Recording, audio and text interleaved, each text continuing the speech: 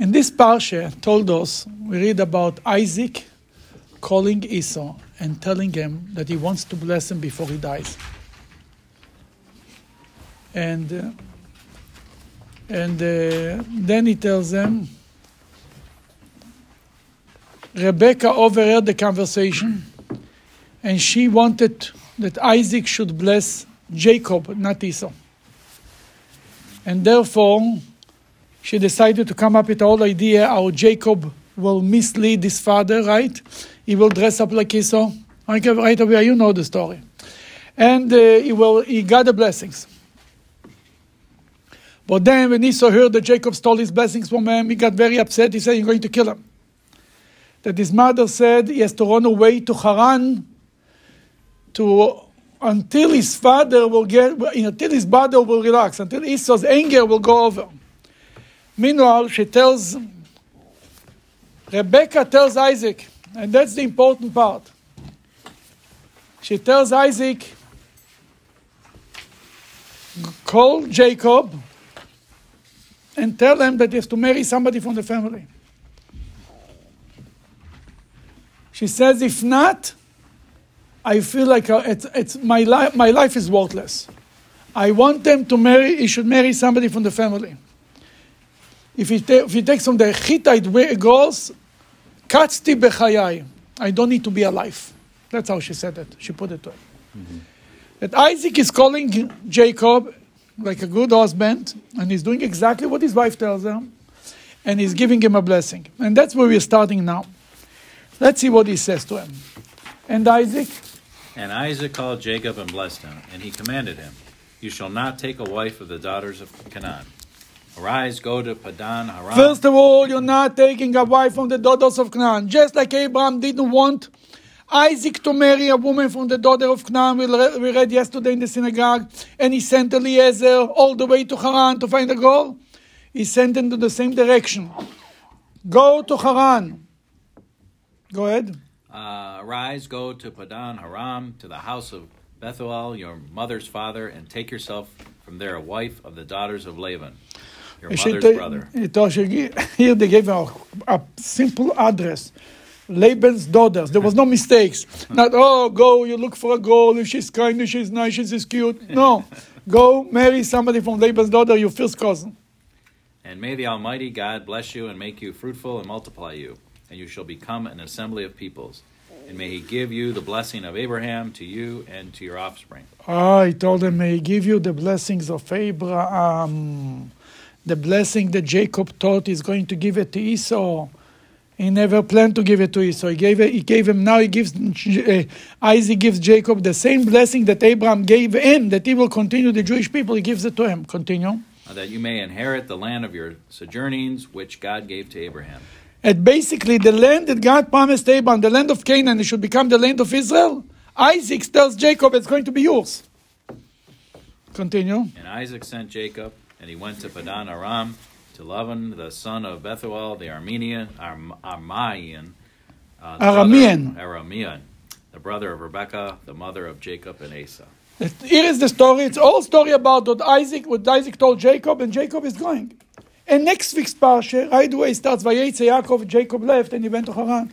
In the middle, there is an insert, and that's what we're going to talk about. Go ahead.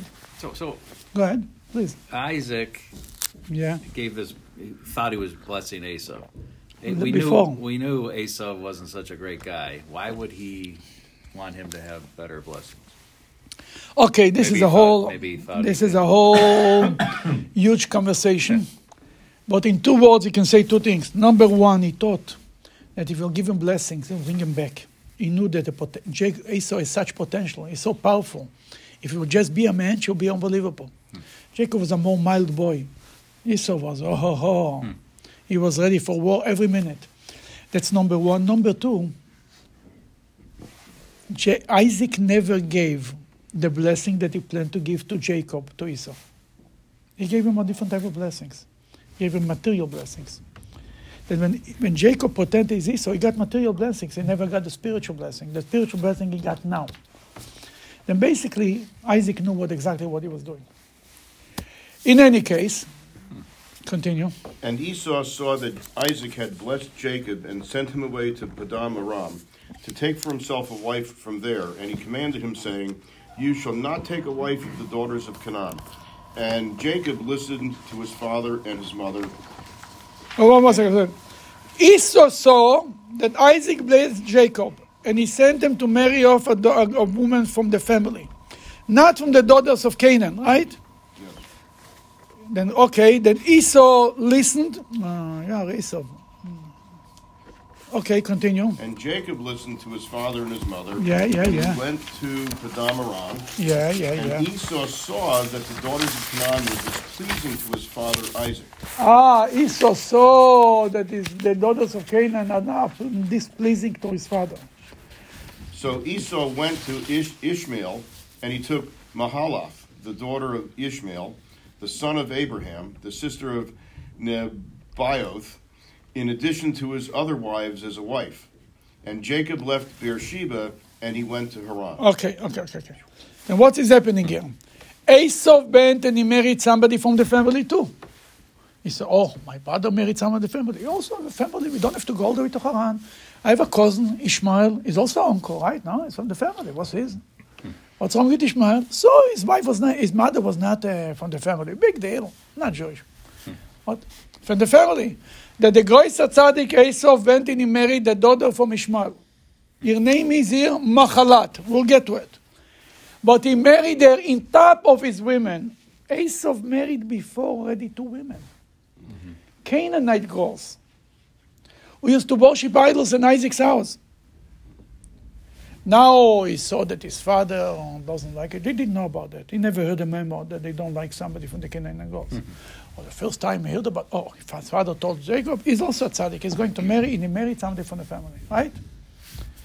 I have a question. Yeah.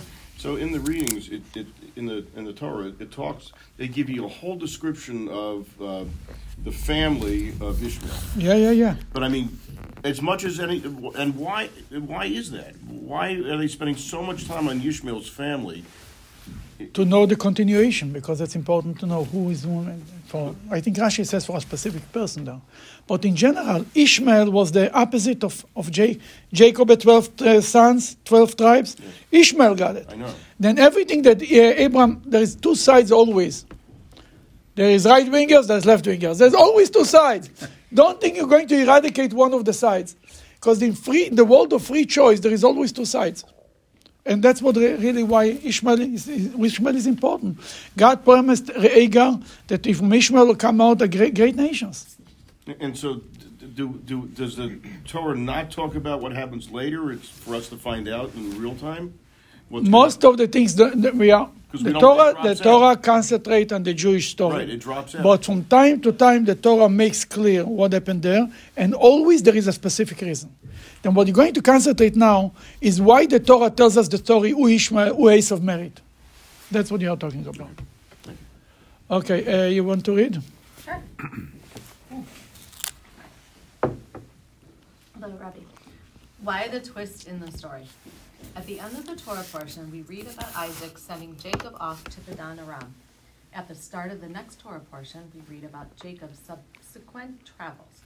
And Jacob left Beersheba, and he went to Haran. But in the middle, between Isaac's words and Jacob's departure, the Torah pauses and tells us a separate story regarding Esau. Esau saw that the daughters of Canaan were displeasing to his father Isaac. So Esau went to Ishmael, and he took Mahalath, the daughter of Ishmael. This raises a question. In the middle of a story about Jacob, why interrupt with a story about Esau? Yeah, why Esau in the middle?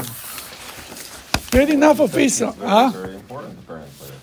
That's we need to understand. What is so important? Exactly. That's the question. That balance of the part of it. Give the Rebbe a chance. He's going to explain.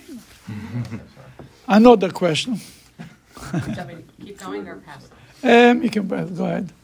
Was Esau a first-class groom? Another question. Our sages state regarding Esau's new wife, was her name actually Mahalath? Wasn't her name Basmath, as cited elsewhere in the Torah? Rather, this name teaches us that all Esau's sins were forgiven, as Mahalath stems from the Hebrew word for forgiveness, mochel. This teaches us that all the sins of a bridegroom are forgiven. Aha! Here you learn something new, unbelievable. The name of Esau's wife, really, in another place, and it's written the list of the daughters of Ishmael's children, she's called Bosmas. Here the Torah changes to Mochlas, very similar with a M in the beginning. Then Rashi says, why the Torah changed the name, gave her a different name? Mochlas means mochel. You know mochel? Slach lanu, mechal lanu, kaper, mechilat avonot means forgiveness. From here we learn that God had forgiven Esau all his sins when he got married. And we learn that every chosn, every groom and bride who get married, God forgives them all the sins when they get married. You know that? That's great news. A little late for us. Avia, just don't forget it. When you get married, God forgives you all your sins. Your parents, I'm not so sure, but God will forgive you. Then, that's what we learn. That's another Talmudic statement. Now we'll read it from inside, from source 2. Please. And Esau was 40 years old when he married Judith, the daughter of Beeri the Hittite, and the Basemath, the daughter of Elon the Hittite. This is a quote of Esau before he married Mochlas, or Bosmas, whatever name you give her. He got married when he was 4 years old. He married 2 other women. You know why he got married when he was 4 years old? Why he got married at the age of 40? Middle life crisis. But Esau is smarter than that. Because his father married at the age of 40. The big tzaddik said he also has to get married before he's 40. Okay, continue. So he married another woman named Right. Basma? And Bosmas was later. Does it Basma, tell the us? daughter of Elon, another Bosmas, yes. What? Okay. Hold on, he married both of them at the same time? No? So is it better for men to wait until they're 40?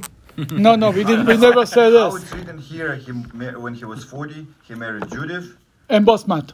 and Basma. Basma. So 2 women, not 1, 2. Right, he married Talk about a two people. crisis? But you say not in the same time. No, these 2 he married right away. That's the other one is Bosmas. I don't think it's the same Bosmas. Let's see.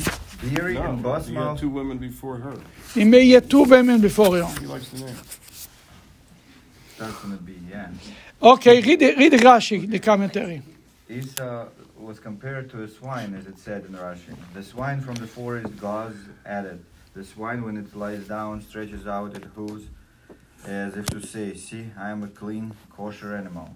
So too, those who first rob and plunder and then pretend to be honorable. During the entire 40 years, Esau kidnapped wives from their husbands and violated them. When he was 40 years old, he said, "My father married at 40. I too will do the same." So it's not that until 4 years old he was a big tzaddik. He was running around and doing all the bad things in the world. When he's 4, he said, "I'll do what my father did." His father was a very righteous man. And he got married by 4 years old. He never did anything, never touched another woman before. But this guy, So each time he got married, his sins were cleared? no. And he married Mocha. By the way, yes, but that's a different How story. many times I need to get married? I don't think there's enough time for me. And now we're going to learn. How is it that Yeah. he was this wicked and then suddenly he just stopped being wicked? That's the question. Why God forgive him all his sins? What happens? No, he didn't stop to be wicked. He got a forgiveness and he started to do other sins again. You mean Catholic way? Yeah. Well, now he's violating married women. Why didn't he get a death penalty? From whom? I don't know. He was the gangster of the town. Everybody was afraid of him. At that time. That's what he meant. This is like, it's just A gangster of the town. God doesn't give out so fast death penalties. But it says his If God would give out so quick death penalties, very few people will be alive.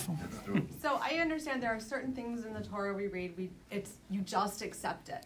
But But how does getting married wash away the sins of all the previous stuff? Beautiful. I don't That's think what I'm you are good with going- that. don't you deserve all the person's sins to be washed out just because you get married? Women at least. Not that they have sinned, but if they would have sinned. Only women? No, I'm saying women deserve. Yeah. Men deserve less, but women for sure deserve. It's not enough to suffer from your husband. You need sin, other sins from before. The husband is atoning for his sorrows, atones for all your sin. Right? We'll ask every woman, she'll tell you that. We learn, that's the whole discussion.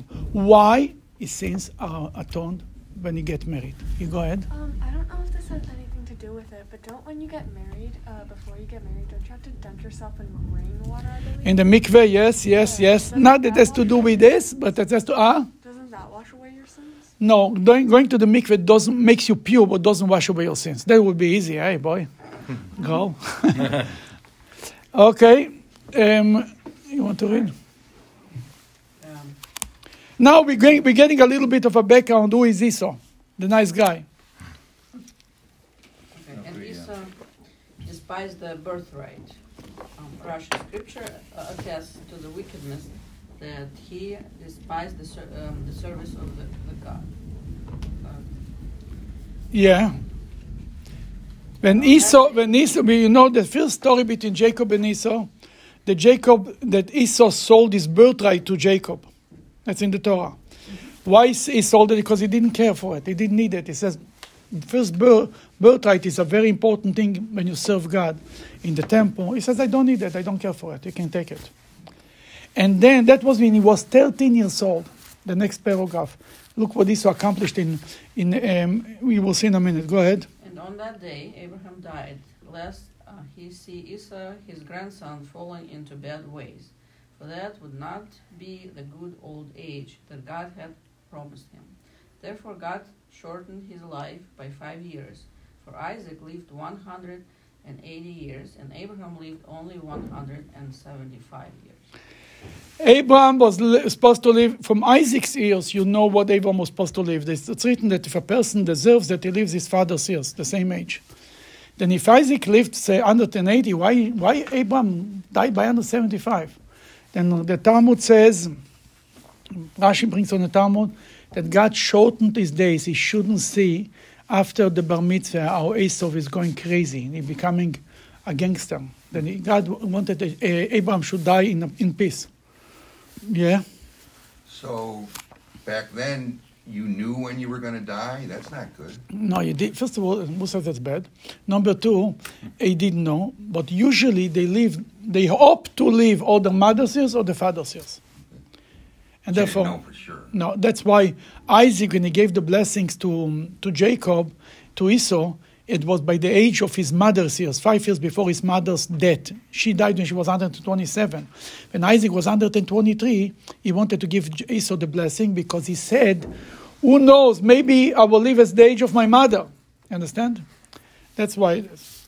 But that's a different story. Okay, we'll go to source number 5. Reva said to Rabbi Bar Mari, what is the source of that which people say? And that palm tree. Remember yesterday we talked about that's what people say.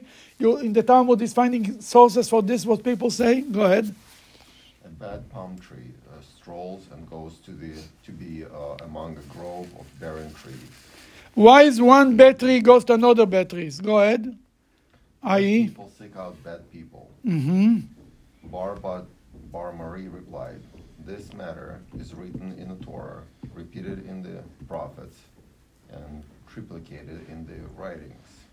And we learned it in Mishnah and in the Braita. What's a Braita? Braita is it's what was supposed to be the Mishnah and just didn't make it to the book, that we have it in the Talmud, the Braita.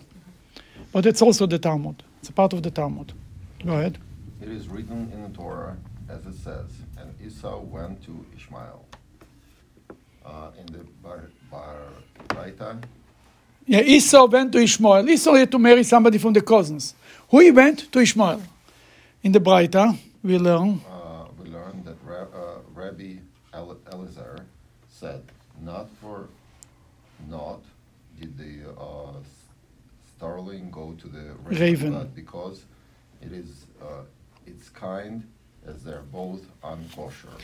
See, there is a saying in Hebrew, not for nothing, the sterling went to the raven, because the same. Basically, because both impure birds.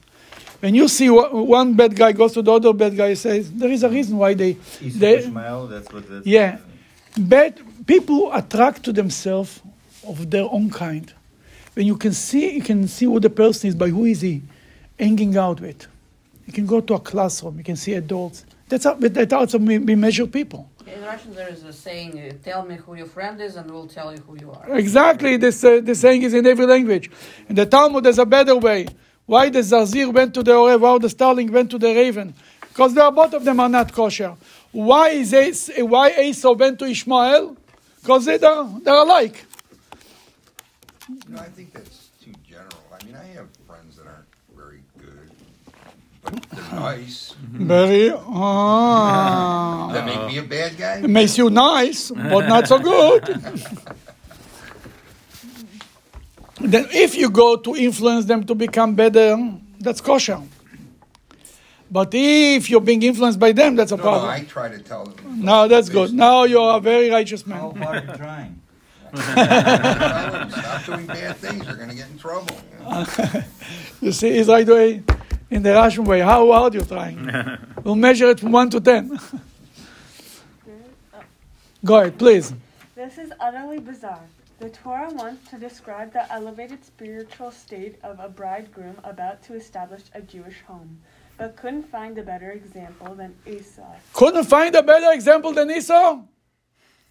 The Torah wants to say how important is a marriage, and God forgives you for all your sins. Couldn't find anybody in town but Esau. Go ahead. Who married the daughter of Ishmael, who was special in her own right. Our sages say about this wedding, not for naught did the starling go to the raven, but because it is kind.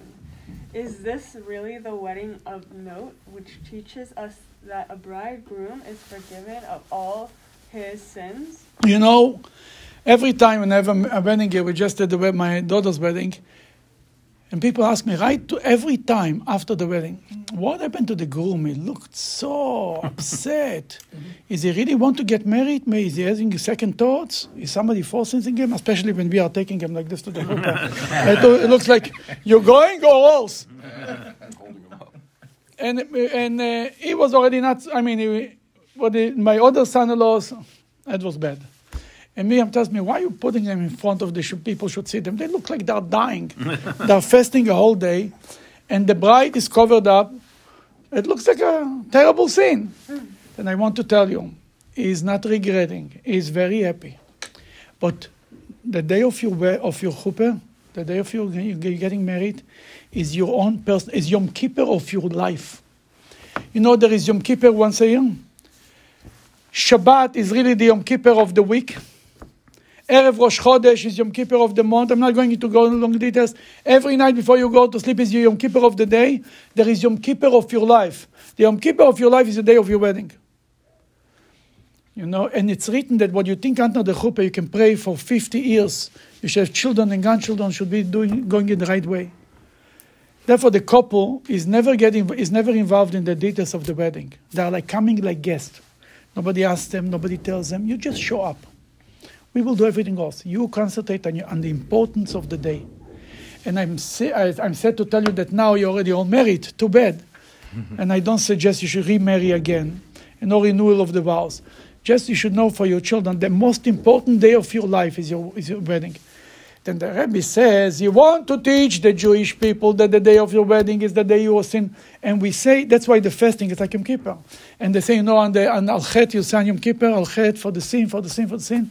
The Chosen says it in the service before the Chuppah. On Mincha, before the Chuppah, he's reciting the whole thing. It's a very important day.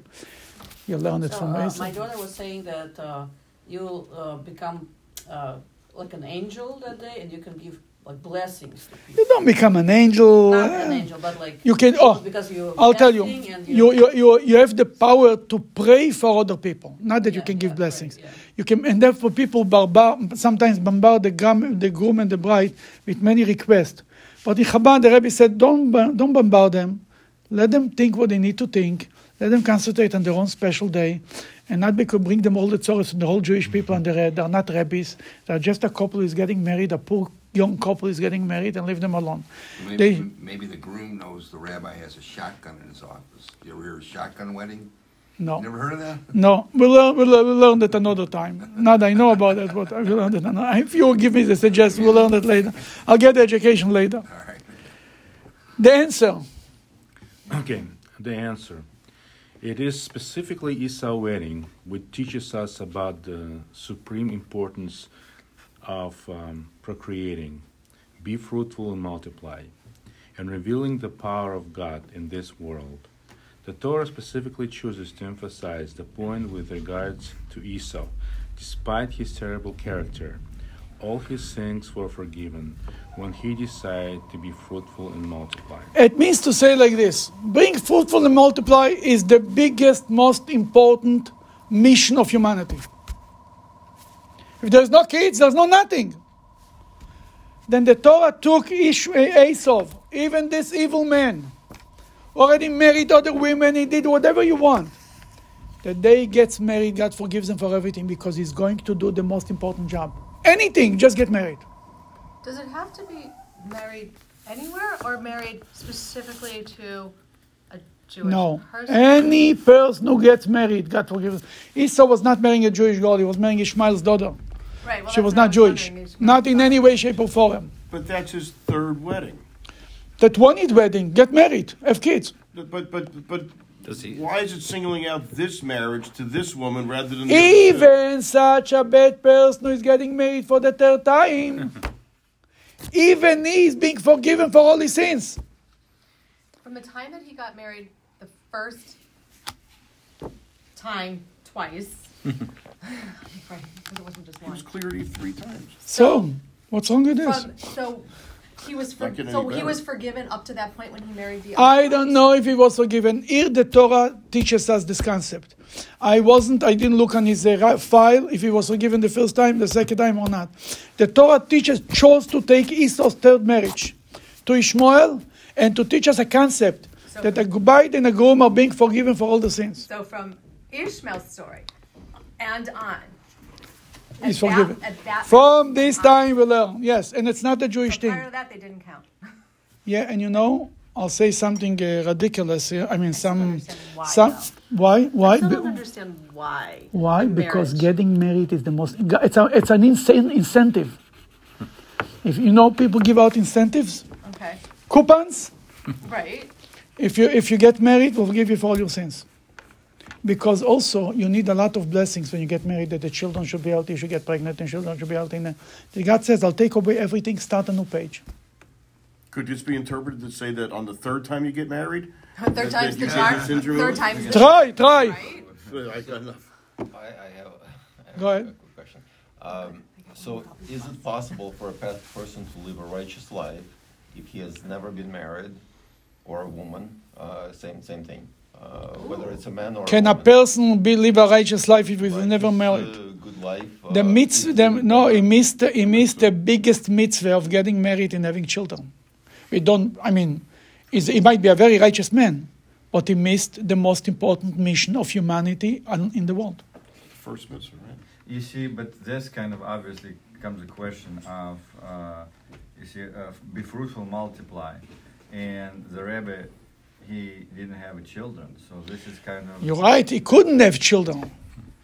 Couldn't have, not he didn't want to have.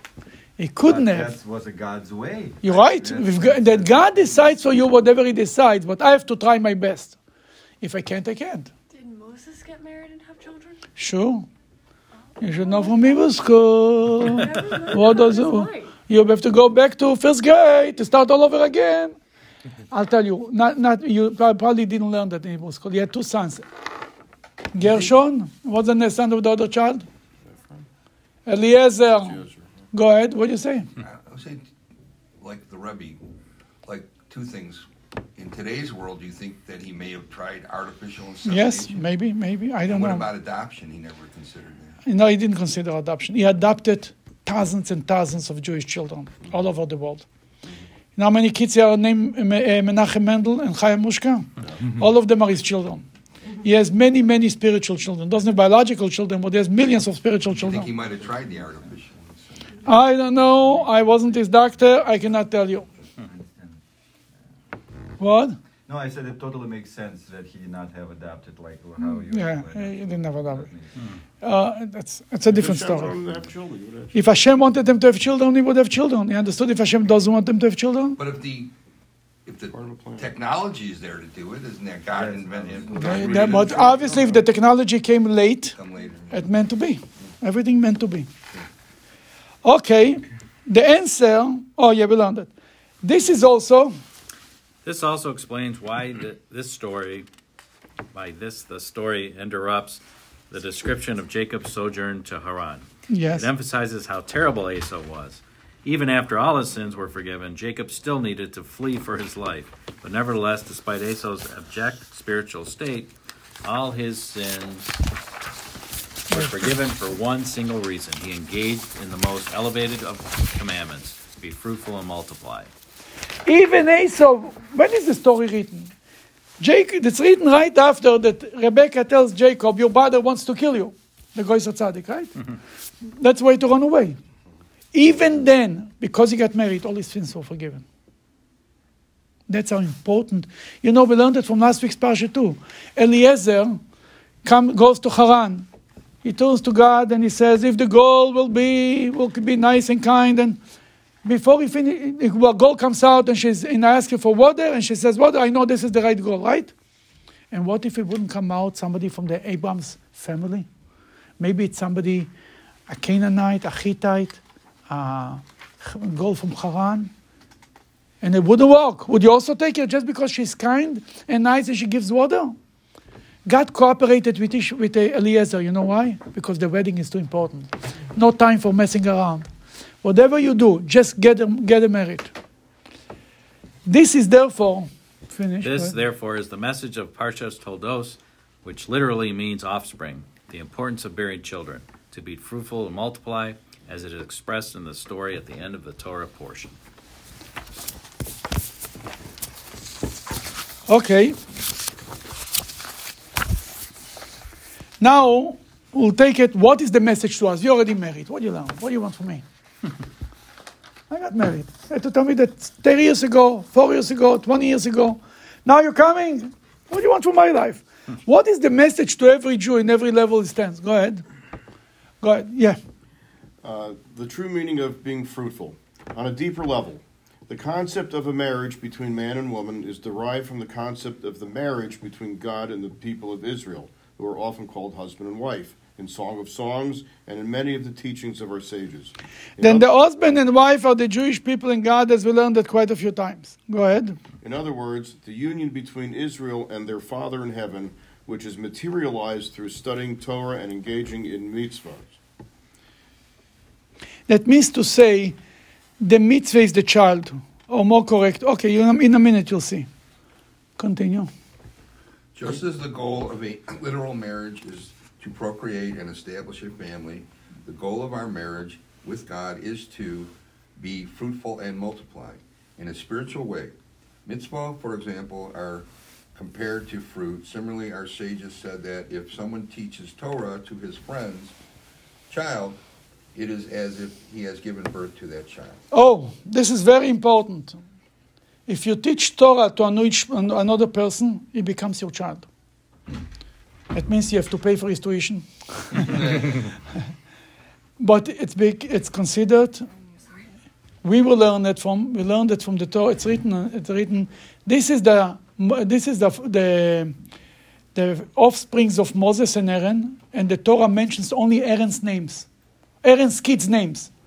The Talmud says, why is it considered the offsprings of Moses? Because Moses taught them Torah, therefore they considered his children. When you teach Torah to another Jew, it's considered your child. That you were asking, the Rebbe had children? Millions. And it's every one of us who is teaching Torah to another person. Then being fruitful and multiply doesn't have to be physically only, biologically. It could be spiritually. That's the goal. So we all your children, because you teach us Torah? Absolutely, but I'm not paying your tuition. Go to the next page. too. Yeah. Oh, you didn't finish. Go, That's okay. go ahead, finish. All right, where was I? Just turn the page. From the Torah to his friends, that is, a child, he has given birth to a child. In simple terms, the goal is to draw the entire Jewish people closer to Judaism, Torah, and its commandments. You continue. On this note, We're for. Yeah, 1 second. Yeah. on this note, you can each learn a lesson from the teachings of our sages mentioned above, that all the sins of the bridegroom are forgiven. First of all, this is a message of encouragement. Every person who chooses to dedicate himself to spreading the teachings of Judaism, the spiritual form of being fruitful and multiplying, he is being told that all his sins are forgiven. If somebody goes out to spread Torah, all his sins are forgiven. Ay. I'm in a good job, huh? Now this weekend is the go ahead. So the question is then arises, if it's so much, it's such a mitzvah to spread the Torah. teaching of Torah, how come Jewish people don't teach it to other nations? Wait. That's a good question. First of all, we have no obligation to teach the Torah to other nations. The Torah is for the Jewish people. We have to teach about God, about the 7 Noahide laws to other people too. This is true. We have to do it. But the reason why the Jewish people were not engaging in other and bringing other nations believing in God, not to make them Jewish, to believe in God, is because for many generations it was considered a death sentence. If you try to, then you're thinking you proselytize.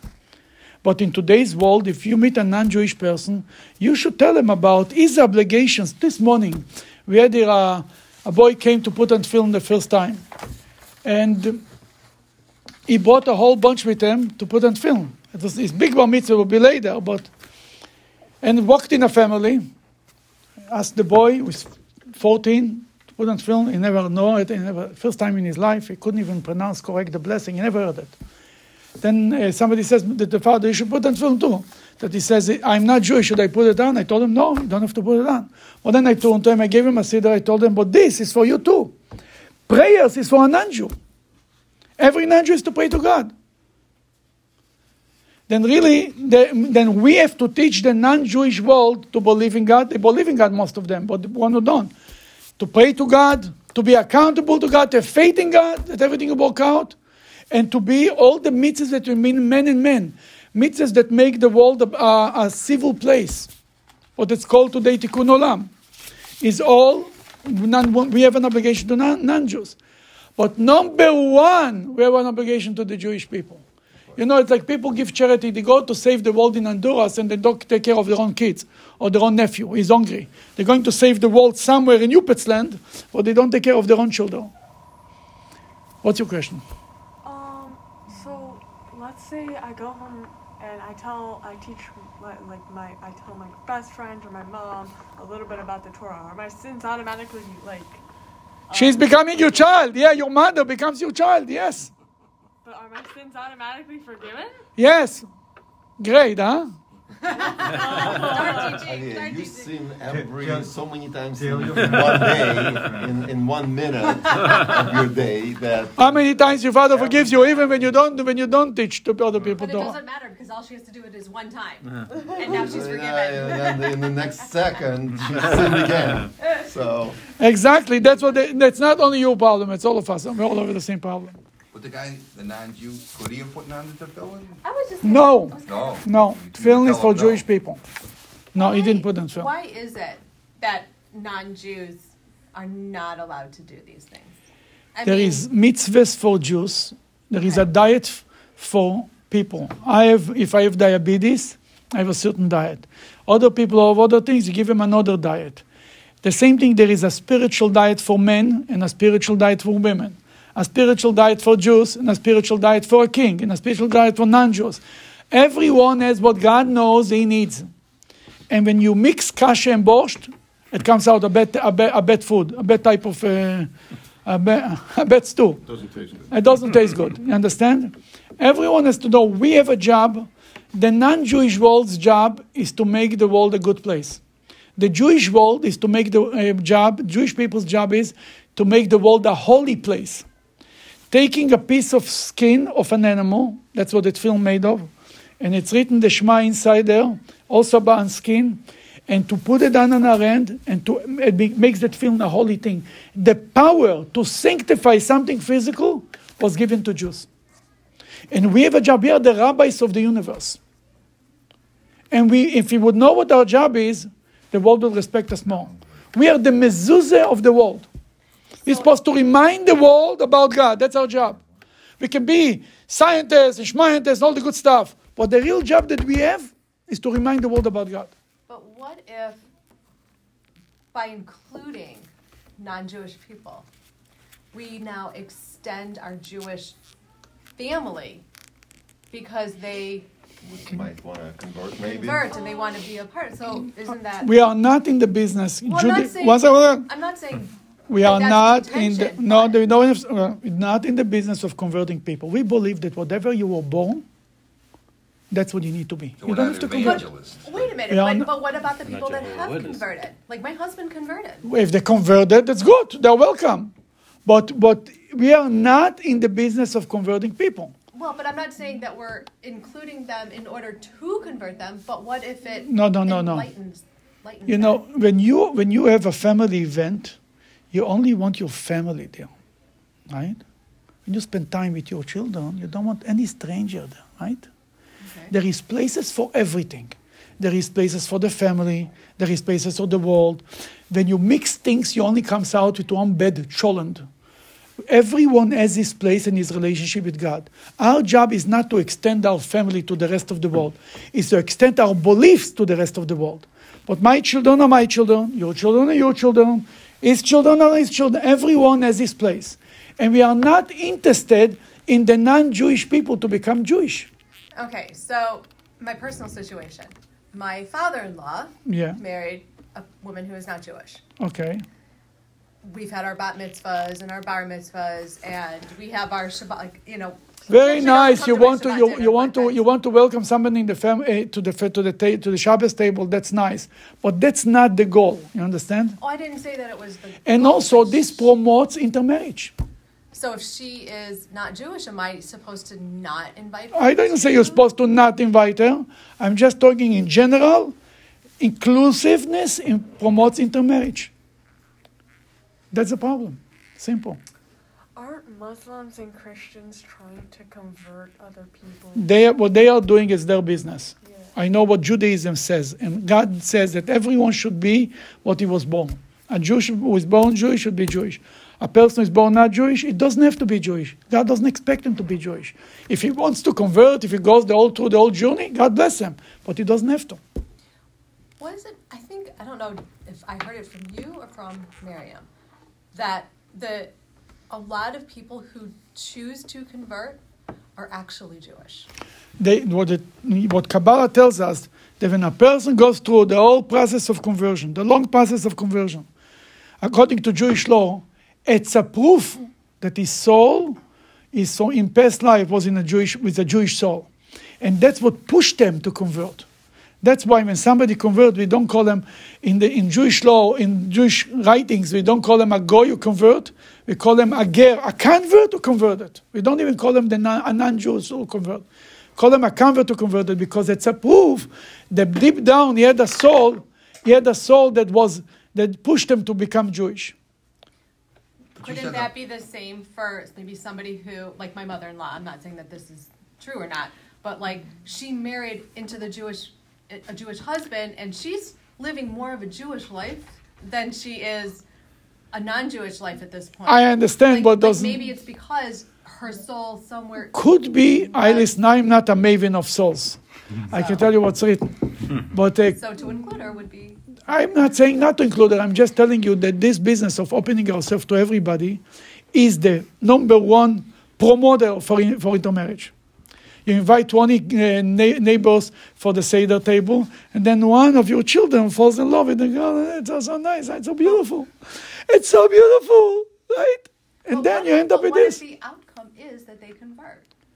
We are not in the business of saying- conversions. We are not in this business. But we're not doing it For the reason of You know, wanting to I'll convert tell you. We don't do two mitzvahs in a row. There is one mitzvah to convert, and there's another mitzvah to get married. We don't include two mitzvahs in one shot. You got? But you Got say it? Go ahead. the mother is Jewish, then her children are Jewish, Yes, even if the father is. yes. What about the grandmother? If you can't skip a generation? That doesn't work like this. I'm sorry. Gotta be the mother. Barry, if you would write a book, would be different rules. But I don't write a book either. Not me and not you. That's what the book is. Okay, let's continue. We got lost a little bit. Moreover, this negates a claim raised by a number of people that they are not worthy enough to serve in the role of teachers and givers. In their view, knowing how far are they from perfection, they must work on themselves before they work on others. You know, many people say, I'm going to teach others. Who am I? I don't know anything. That's it. The Rebbe says, you don't have to know, be perfect. Continue. This is the lesson. The lesson from the teaching regarding Isa. Their decision to dedicate your life, or a significant portion of, to engage in spiritual procreation brings heavenly success to a personal state of being. All your sins are forgiven, and naturally you become worthy to give others as well. Now you're a righteous person. The moment you made a decision to teach other people Torah, you're becoming righteous. I would suggest everyone should teach his family, nucleus family Torah. He will become righteous, and everything will work out the rest of it. Right? Now, and it's interesting that we learned this, and there is this weekend is the convention of all Chabad rabbis. And basically, the Rebbe said that to inspire the Chabad rabbis then no matter what, many people said, oh, I'm not complete, I need still to learn. And the Rebbe said, go out and teach Torah, what you're scratching. He'll forgive you the sins, he'll do anything for you, just do it. But it's all, everyone here. If you invite other Jewish families to your table for Shabbat, or you share your Judaism, lighting candle, whatever it is, you are forgiven for your sins. That's an unbelievable statement. Moreover, Is it just one invitation, or do you have to do it all the time? no, if you don't sin for the rest of your life, that's a good. But if you plan to sin a little more, you better invite more people. At least 3. Moreover, if you think you are in the lowest possible place, remember that this idea that the bridegroom is absolved of his sins was told to us regarding the marriage of Esau. You know, many times people say, oh, my sins, God will never forgive me. Esau was worse than you. Go ahead. Teaching us that your previous state is irrelevant. Even if you resemble Esau, God forbid, the moment you choose to spiritually procreate and dedicate your life to draw the Jewish people closer to their Father in heaven, you will be raised out of your previous state, and your true identity will come to fore. What the Rebbe is saying here is, then by spreading Judaism, you become elevated. But he didn't marry a Jew. So, Who married a Jew? Esau. Esau is just a lesson. okay. The true desire is to fulfill the mitzvot and distance yourself from prohibitions. And naturally, all your misdeeds will fall away. Look, but you had the experience. When you speak about Chabad, suddenly you realize how much you became a fan, right? When you speak about a mitzvah, suddenly you realize how you identify yourself with the mitzvah. If you try to convince somebody to light candles, or to keep kosher, or whatever it is, and you start... Not just inspire somebody, inspire a Jew. Inspire a non-Jew to do what he's supposed to, and inspire a Jew to do what he's supposed to. If you inspire a non-Jew to light candles, you wasted your time. Right, that's what I'm saying. Yes, So, but if you inspire a non-Jew to daven, to pray to God, if you inspire a non-Jew to give charity, to volunteer, that's a big mitzvah. If you inspire a Jew not only to volunteer, but to light candles or to put up a mezuzah on his door, that's what you're talking about, yeah. If you inspire a girl to put on film, you didn't accomplish anything. The boys who light, if the boys who light candles and the girls who put on film, it will be a mess. Everyone should do what he's supposed to do. Why can't women put on the film? I don't understand that. That's another class. We'll get well. And what did is he that along the same line as why women don't wear kippahs? Exactly the same thing. Because we're higher than them. Yes, because the whole idea of film. I said it today. Thanks for bringing it up, Barry. In 1 minute, I'll tell you. I said it today in the service. I told them. I said, the whole idea of film is to put it as on your next against your heart and over your head and on your hand. That your thought, your speech, in your heart, your thoughts, your feelings, and your action should be the way God wants it. And we tie the left side. The right side is the more Jewish side. The left side is considered the bad side. Then we tie our bad side to God. We tie ourselves to God. Men have to tie themselves more to God. Women are connected. They don't have to tie it. They are naturally connected. That's the real reason. And I can promise you, no women wants to put on film. When I was young, I was jealous that my sisters can sleep as long as they want. They don't have to put on film. And we have to put on film. And then when I came to America and I heard that girls want to put on film, I thought they fell off from the moon. Why you want to do this? I wouldn't want to. And doesn't that go back to the sin, to the apples in the Garden of Eden? It was not Eve's wrongdoing. I mean, it's because it's a whole story. We learned it about it a year ago. It's Adam told Eve the wrong thing, and therefore Eve messed up. And since then, God started to speak to the women first. Yes. But that's why He avoid the men. He says, that's what I do. I talk to the women. I don't waste time on the men. But that's why the men are not as connected to God. Like they're the ones that they ruined everything. They need to keep remembering. Yeah, I know that they ruined everything. It's all the men's fault. I know. I know. Every day I'm reminded. As in our house too. Why there is a mitzvah to get married, so that you constantly remind. Now you understand. Now you understand why all your sins are forgiven, because your guy will give you hell, and you don't need any sins. God doesn't have to punish you. That's why my wife says everything she does is perfect, and everything I do is wrong. And she's right too. Absolutely. Okay, who is supposed to read next? I forgot. No, please. It's source number 6. Okay. They wanted to appoint Rabbi Zeira to a post, but he did not want to accept it. But when he heard it said that a bridegroom, a sage, and a leader are absolved of their sins, he accepted the position. Yeah, there's a story about Rab Zeira. He came from Babylon. He made Aliyah from Babylon, one of the greatest rabbis, Zeira, it means short also. And there's a lot of stories about him in Talmud, a great scholar, and they wanted to become the leader of the yeshiva, and he didn't want to. He was humble. He also said, me? There is other people, maybe give him. When he heard that if you're being appointed on a post, all your sins are forgiven, he accepted it. Huh? It's another marriage. It's another marriage. Because when you are appointed in the Jewish people for a post, believe me, they'll give you such hell, you will forgive them for all your sins. You don't need any sins. You don't need any punishment from God. Okay. Regarding the sage, the verse states, rise before the sage and honor the elder. What is the following verse? When a convert lives among you, just as all the sins of a convert. It's a mistake. Fix it. Okay. Convert are forgiven. So too our sage who is appointed. All his sins are forgiven. Now you learn that a convert is forgiven for all his sins. That will get better. But we learned that it's written, you should respect the older, the scholar. And next to it is written convert, that the Talmud learns, just as a convert is forgiven for his sins, so too, somebody who becomes a rabbi, who is appointed to a leadership position, is forgiven for all his sins. That's one. Go ahead. So the person who converts to Judaism is like considered a new person. He comes out from the mikveh.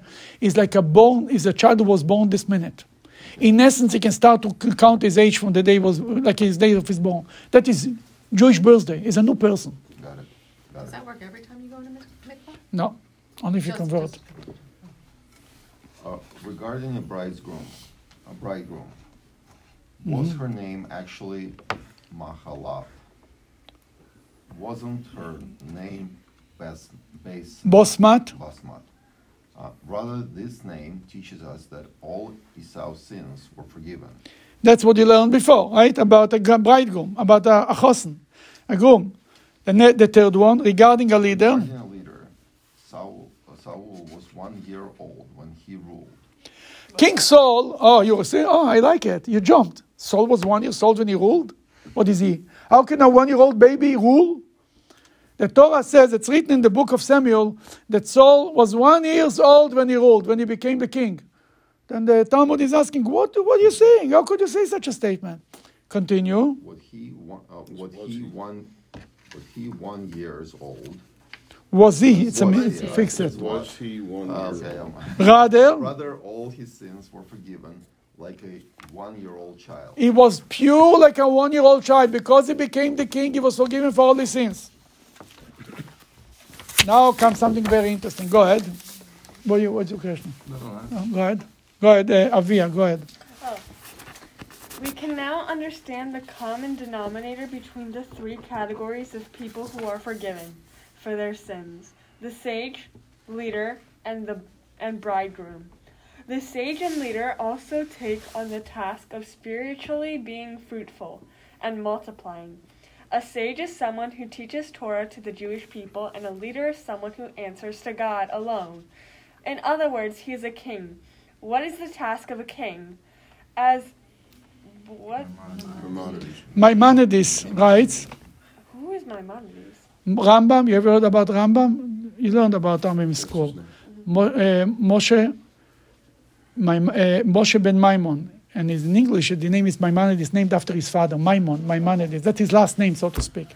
As Maimonides writes, his task to advance the true faith and encourage the Jewish people to follow the Torah and mitzvot. That means to say, even our king is basically a teacher. He's teaching Judaism. Now, there is another piece. There was, in 1963, the second president of Israel passed away. I don't know if it was suddenly or not, Yitzhak Ben Zvi. And they offered the job, Ben Gurion offered the job to a guy, his name was Shneur Zalman Shazar. Shneur Zalman is the name of the first Chabad Rebbe. It was a man who was from the Hasidic family, and he's named after the first Chabad Rebbe. And he was close to Chabad a little bit. And he ended up to become the president. And Ben Gurion told them, should be a president in Israel has to be somebody who can go with the lulav and etrog on the street. Somebody who understands, who is a Jew, but he was a very strong, warm Jew, full of Jewish life. He wasn't orthodox. He didn't put on film necessarily every day, but he was a very traditional person. Then when he became president, the Rebbe was very happy, and the Rebbe spoke about that, and he congratulated him in New York. He was president, but he was many times by the Rebbe before and after, and he did a lot of good things to Judaism. Then here the Rebbe speaks about him, the Shabbos after he became president. He was elected. He was elected by a majority. He was a very beloved person by everybody. Go ahead. This is an appropriate time to mention someone who was recently appointed to a leadership position. Since he was appointed by Jewish people, the divine presence rests on every 10 people, and among them many dozens of God-fearing men. The Talmud statement is no doubt applicable. A leader is absolved of his sins. Basically, the Rebbe said because he became a leader, all his sins were absolved. The guy was not the most righteous man, not in a way, a righteous man, he was a bad guy. But he was not a religious man. He was a religious boy in yeshiva when he was young, and he left everything. The Rebbe said all his sins are absolved because he became a leader of the Jewish people. Okay. There are those who will question this assumption, but all questions come from opposing the holiness. My father-in-law, the previous Rebbe, is well known to have said that the way to test something is by its results. In this case, on his first day in the new position, he immediately engaged in an act of peace, reuniting a husband with his wife and children, and despite the difficulties it entailed as they wrote to me, he did it with enthusiasm. In that case, bygones should be bygones. As stated, he is absolved. The Rebbe said, and the first day, a president in Israel can pardon people. just like the president here. And the first day, he pardoned a person, a family, a man who was sitting in jail for doing something that the government didn't like, but it was not. It was a whole story there. The bottom line is he pardoned them and he let them go back home to his wife. The Rebbe said, when you look every time, if you want to know if something is good or bad, you look on the outcome, in many cases. Listen, if it's not allowed, it's not allowed. But there is many natural things, and there's an argument. Is this a good thing? Is this a bad thing? You look on the outcome. What came out from this party? What came out from this event? What came out from my deed? If the outcome is good, that's a test that what I did was good. Because he became the president, he already released somebody from jail and let him go home to his family. The Rebbe said, whatever happened, and God forgive him for his sin. Yeah. You don't always know if you're going to look to the outcome to decide if your choice was a good choice or not. But you don't always know what that outcome is going to be. You're right, but if you did it once and you see that the outcome is bad, you know next time not to do it. Well, what about letting that... Many things look very good on paper, but the outcome is bad. For example, we have here the Russian side. Communism on paper looks amazing. That's interesting, yeah. Communism looks amazing. We'll all live equally. We'll give it together. We'll share with everything. The kibbutz. Beautiful. And it turned to be what? Hell for every human being who lived there until today. Right?